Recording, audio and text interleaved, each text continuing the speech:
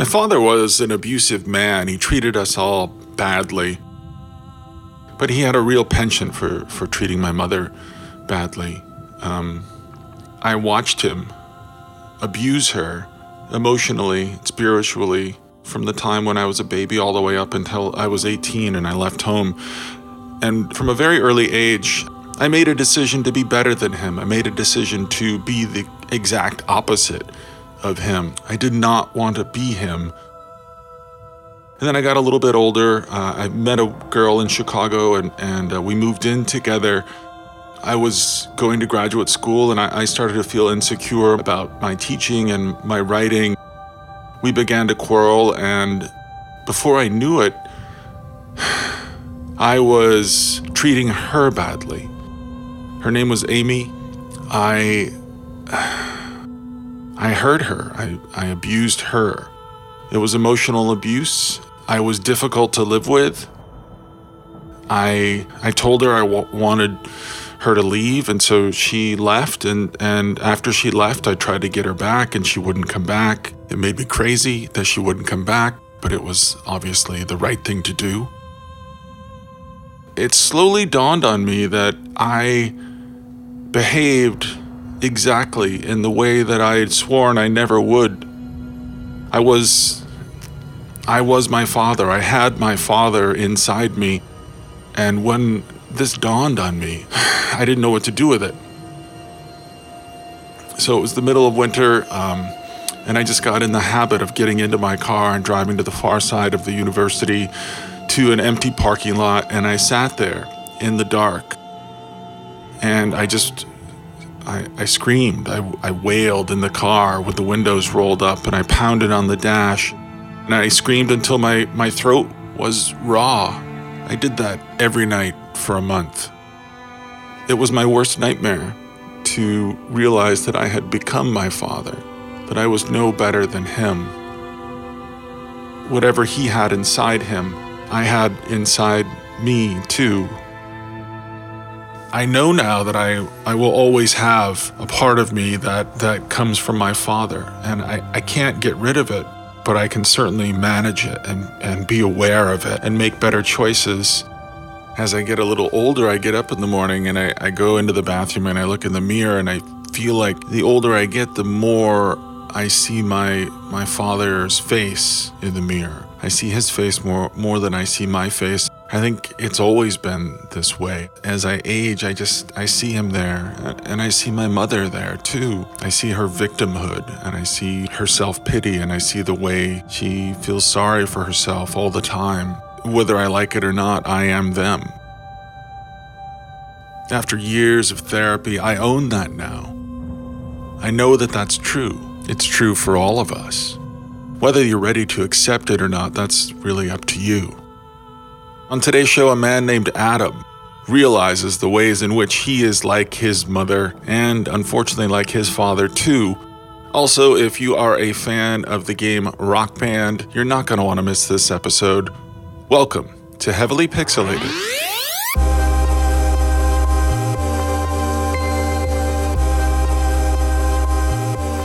Heavily Pixelated is a show that attempts to describe all the positive things that games do for us. I'm Scott C. Jones. Gaming has always been a big part of my life. This is Adam Leonard. Adam lives in Minneapolis, Minnesota. Growing up, there was always a console in the house. Dating back to even when I was in my infancy, there are stories of my mom letting me cry in my crib after I wake up from a nap because she was on a hot score on Pac-Man for the Atari 2600. Dad left when I was about 8, and he moved back. He was from Wisconsin, so he moved back to Wisconsin, and it was just Mom and the three of us boys. And we'd see him once, twice a year, every once in a while, birthday, and then usually Christmas. I remember him leaving. I certainly remember Dad taking his stuff and walking out the door, and everybody crying. As a young kid, you're always kind of wondering if he'll come back. So that's always in the back of your head, which isn't super healthy or reasonable. Dad was always, I don't want to say uncomfortable, but I don't think he really knew who we were. He didn't have the capacity to reach out and try to make those connections after he was gone. He was very much an emotionally stunted person. It wasn't the same as with Mom. Mom would play with us. As we got older, she'd play more and more with us and even play things on her own, which was kind of cool. Like, we always joke my mom became a huge Tomb Raider fan in the 90s, which doesn't make a lot of sense. Yeah. And she was saying just the other day, she's like, I think I'm going to turn Tomb Raider back on. And Mom's in her late 60s now, so it's like, it's just pretty funny. I grew up with two brothers, David and John, and we would play games. That's how we bonded. That's how we were as brothers, playing Mario Kart or GoldenEye. John, my Megadad's brother, growing up, we were best friends as teenagers. You know, we liked the same things. We were of that right age. We liked comics and movies and games, and we just liked the same stuff, and we bonded in a way that brothers do, but then kind of grow out of it as you get older. But we've come back to that. My family, we've always had creative kind of dormancy in our family. My mom is a painter. My grandfather actually was the designer at a big department store in Minneapolis, so he would set the holiday displays, and he was in charge of all that stuff. So everybody's always kind of had this, creativity in our family, but for me it started to unlock through video games for some reason. And so then I would start drawing, or I would start playing music that I was hearing. I began to appreciate games on a different level than I had before. Some people work on cars or, work in the garage on tools, and for me it's creating art and it's playing games. Mom never remarried. That was a relationship that in my eyes just didn't work. And it didn't work because of Dad. I mean, I'm sure there are dynamics at play that I wasn't privy to, but for me it was Dad. Dad walked out. Dad screwed up. I'm not going to do that. I met my first wife when I was 17, and I was on a tear to establish myself as a person. A lot of that had to do with Dad and the bad experience with Dad and having that icon of this is not who I'm not going to be. What Adam is saying here seems really insightful to me. I think in many ways when you're growing up and even as adults, our lives are responses to the lives that our parents built for themselves and their responses to the mistakes our parents might have made. I'm trailblazing to establish who I am, and I'm going to be a man, and I'm going to be a better man. I got a job. I actually left high school before graduating, which was a bad idea. I'm going to work full time, and I'm going to get my own place, and I'm going to start a life, and I'm going to make it a good one. First job was Walgreens, which was working, stocking shelves, working photo lab. It was money, and I got my first car. And then eventually I got my first girlfriend. And at 18, I said, I'm out of here. And I moved out of my mom's house, got my own place. And it was just I felt like I had the wind at my back. And yeah, Walgreens is a crummy job, but I got promoted and I was an assistant manager at a pretty young age doing photo lab, 1 hour photo. Hey, what's wrong with that? How many kids today can say they do 1 hour photo?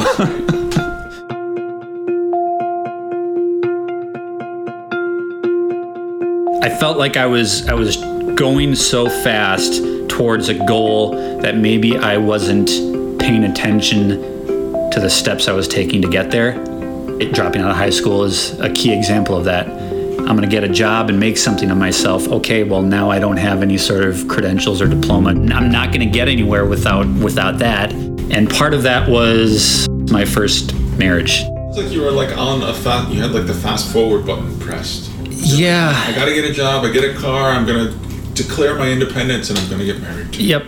And I was happy. I think just eventually there came a time where I settled into the thing that I was going after. Mm-hmm. And then it was time to pause and look around, and then all of a sudden it was oh, I don't know if this is actually what I wanted. I ran so fast to get here that I didn't realize that there were other choices in life. Perhaps better choices in life. It wasn't that life was bad.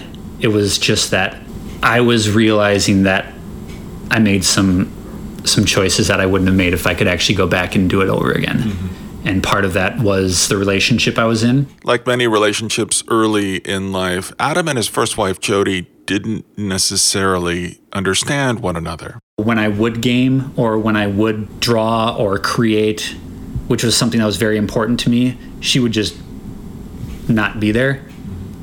She didn't stop me, but she didn't go with me. Right. And it wasn't important to her.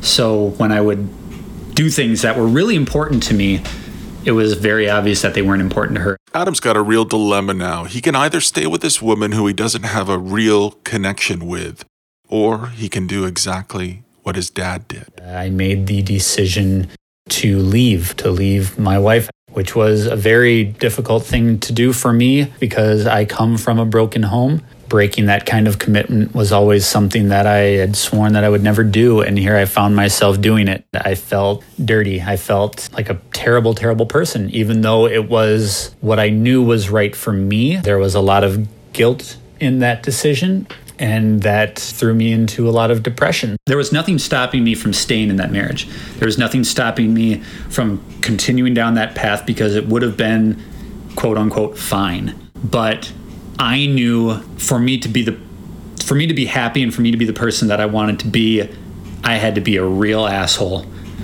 And that was exactly what I did. I'm glad you did, though. I'm glad you had the guts to get out of it. Because there are people who would have stayed in it and they would have just given up on themselves. At least you stopped it. It only would have gotten worse and more complicated, and there would have been more ties, and you would have died young. I just the hardest thing was just like, I mean, there was a lot of hard things, but it was if I don't get out now, I know I'm going to at some point, because this is not who I want to be. And what am I going to do? Have kids with this person? Have 10 years with this person? And then like it was going to be unfair and hard no matter what. I just finally had to do it. There was never regret. There was never any second guessing it. There was never any regret. It was just, I don't like the person I am right now. And I don't like the fact that I just upended a lot of people's lives. I found myself moving in with my brother, John. He was married and expecting a child, and therefore that came with a lot more guilt because I found myself inserting myself into a life that he was trying to start. I felt guilty. When I moved in with John, he had a fresh new Xbox 360, and we're both, massively into gaming, but gaming was not on my mind at the time. I would sit and watch him play, and then eventually the controller would drift my way. We've always been a couch co-op kind of family, so it was kind of like the days of playing Mario Kart on the couch again, except the fact that I was super depressed. But he would make that effort. The olive branch was an Xbox controller, so. What a good dude. Yeah. Yeah, not pushing you too much, just saying it's here. You come out, he got you out of the room. The things that I actually found enjoyment or healing from were things that I could do by myself, whether that's, I had a guitar that I played very poorly, but I would play it and I would write bad songs, but I would do that for myself to express something that I didn't want to say in words. Or I would draw because that's something that I could do for myself. It was something I was good at.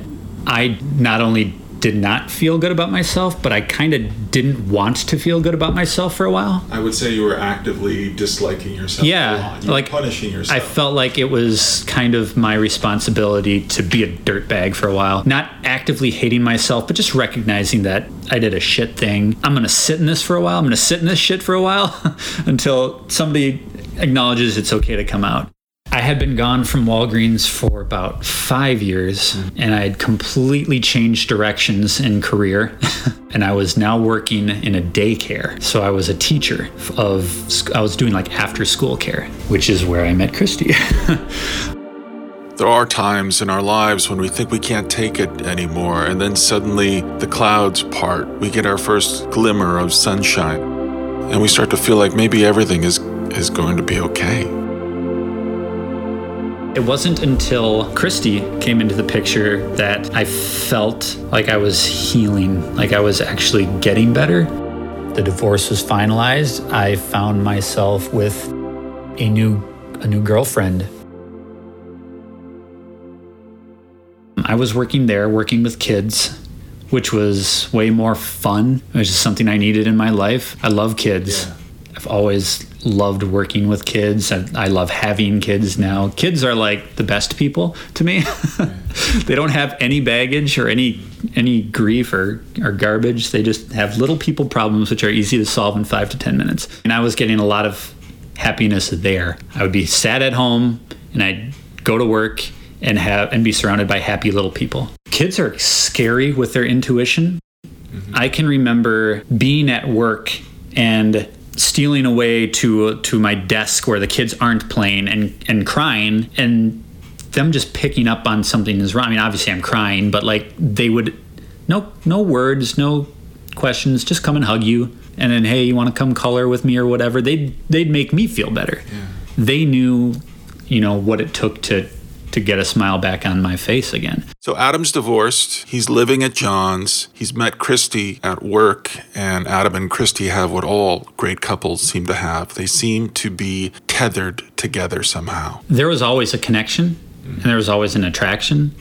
And I felt like when I would go to work there at the daycare, I would turn into somebody a little happier.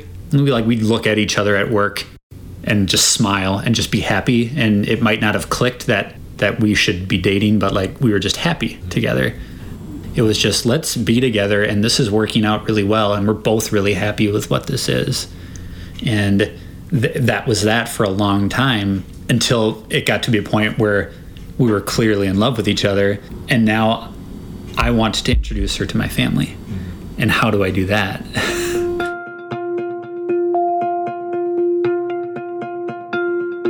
It was so different to have somebody not just like you, but be interested in who you are, be interested in the person that you're not necessarily showing everybody. She knew there was something more, and she would ask those questions, and she would tell me that she was interested and she wanted to know more. And that was wild. That was totally new. Christy wanted to know more, and I wanted to know more about her. That curiosity meant I wanted her around more and more, and I'm still living with John, so I had to figure out a way to get her over that wall.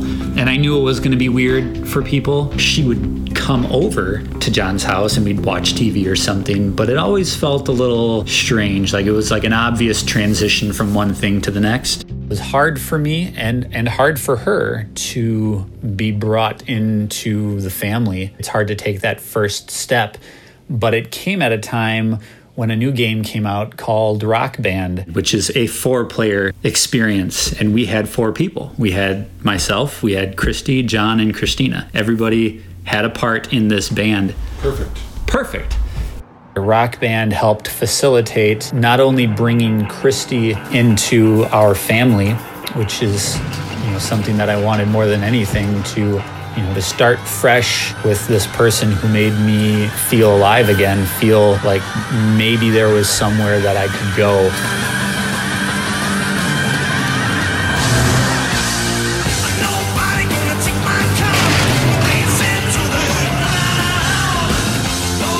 Rock Band, it helped because it's a game of teamwork.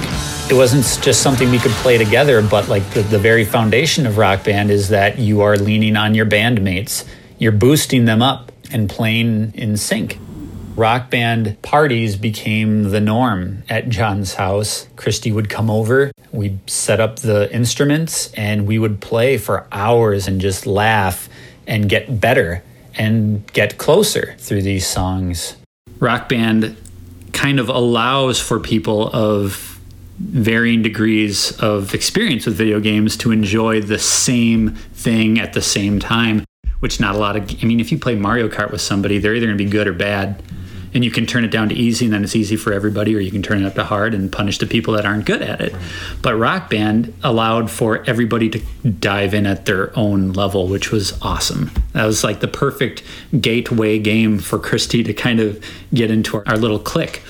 we would play and get really into it, and then the hours would bleed by because you just keep playing and keep playing. We don't have kids yet, so we're young. We can play and stay up late. We would call them our rock band parties, which is a party of just 4 people, but those were our rock band parties. We would get snacks, we would get drinks, and we would just turn the volume up as loud as it can go, and we would play. Christy was not only kind of hesitant and apprehensive about this whole working in with a family dynamic, but she wasn't a gamer either. So at first she wasn't sure of how this was all going to pan out from top to bottom. Rock Band is such an accommodating experience that she ended up loving the game just as much as we did.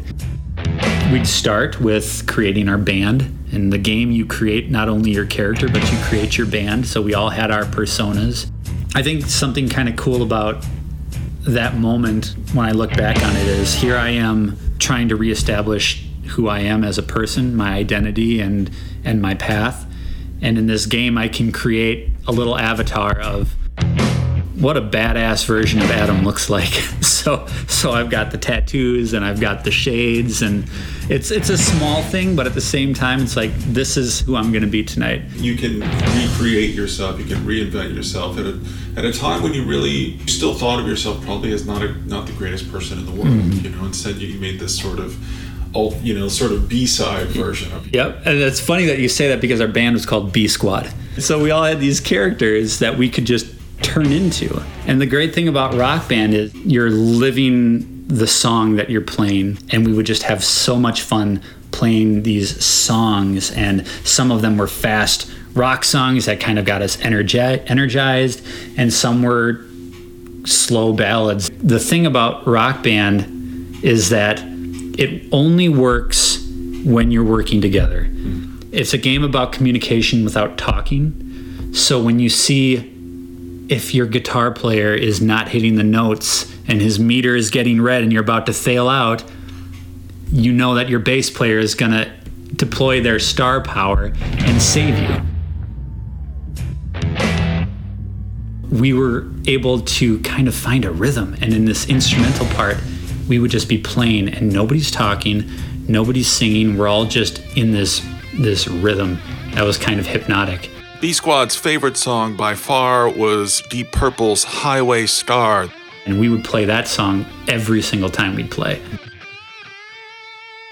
And that solo part, we would all just grin ear to ear because we knew we got better at it. And we got better at it so we wouldn't fail out and we wouldn't need to save each other. And we would just go for the high score. And that solo part, I mean, still to this day, if I hear that song on the radio, it takes me back 10 years to sitting in John's living room playing Rock Band.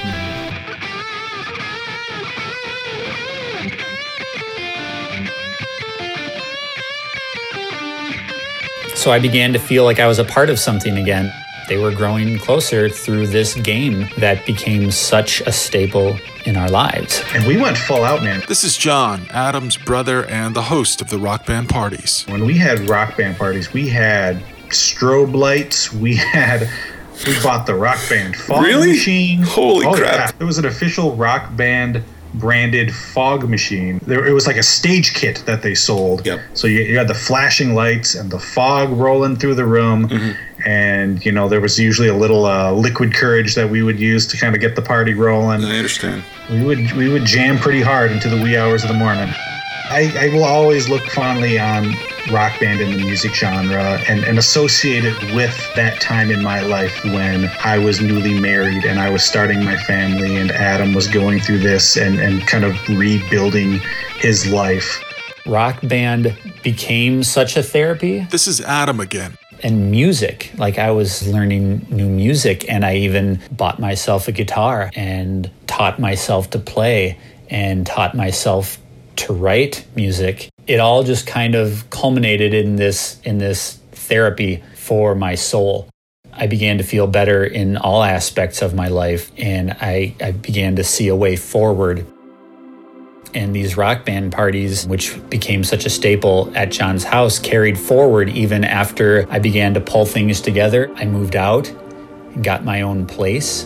We would still get together to rock, whether it's at John's house or at Christian and my new place. And it became kind of symbolic of our friendship because Christy and I and John and his wife, we became kind of best friends over this period. We really did bridge those two parts of my life of just not knowing who I was and who I wanted to be into the life that I have now. Christy and I have been married. We have 2 children now. John has 2 children. We're parents. We have families. John and I run a podcast and a website that's all about families and gaming. It's called Megadads. Welcome, everybody, to Megadads Live, episode 54 for September 2018. I think all of that just kind of stemmed from this moment, this year in my life where I went from my lowest low to the building blocks of my life now, which is perfect. I wouldn't change a thing, and Rock Band was at the center of that.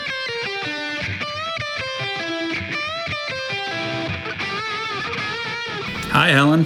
Hey, Adam. This is Helen McWilliams, a game designer and producer at Harmonix Music Systems in Boston, Massachusetts. I was living with my brother. I had recently been divorced. Rock Band came out, and Rock Band came out in a time when I had met my new girlfriend, who's now my wife. It was kind of an outlet to bring her into the family. It was a way that we connected. We had 3 people.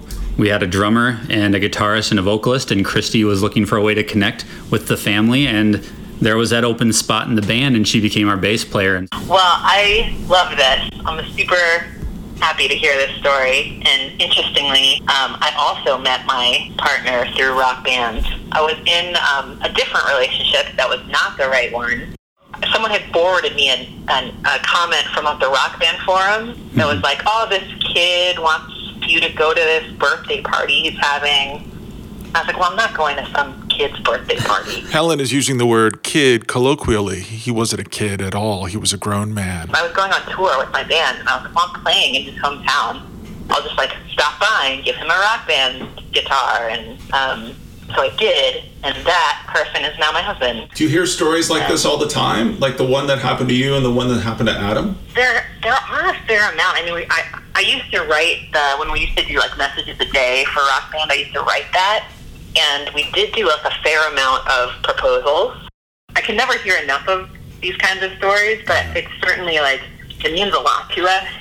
We really built the game around the idea of people getting to play together locally, being able to kind of have the joy that you get from making music without having to be able to make music. So I really do think playing music with people tells you a lot about them. It's a really intimate way to connect with somebody when you're kind of getting into a routine of playing all the time. There's something about it, harmonizing and playing different instruments together to make something beautiful. Yeah, definitely brings people together, and that makes us super psyched. That's what we're trying to do.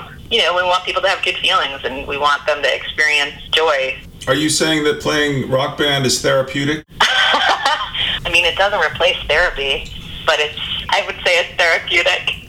What about the future of Rock Band? Do you think this will ever come around again? Well, we're still going. I worked on the Rock Band Rivals expansion stuff only a couple years ago, and we're still working on Rock Band assets and features. I'm actually this weekend I've been writing some text for some assets that are going to be coming out over the course of the year. So we're still chugging on it. You never know. And certainly we have some things that we're working on that if you like Rock Band, you will be very psyched. Adam, I'm so psyched to talk to you. It really warms my heart. I'm snuggling my 3-year-old. They're playing Captain Toad Treasure Tracker downstairs right now. It's all warm Rock Band related family feelings today. Yeah, I was gonna say if Harmonix's next endeavor is to have some sort of babysitter network so that I could play Rock Band again, I think that would be a great add-on to the game. Seriously, enough of us have kids at this point, including myself, that we do think about it a lot. You'll see a lot. There's a lot of asynchronous multiplayer features. There you go. Okay. Thank you guys so much for connecting. This is a blast.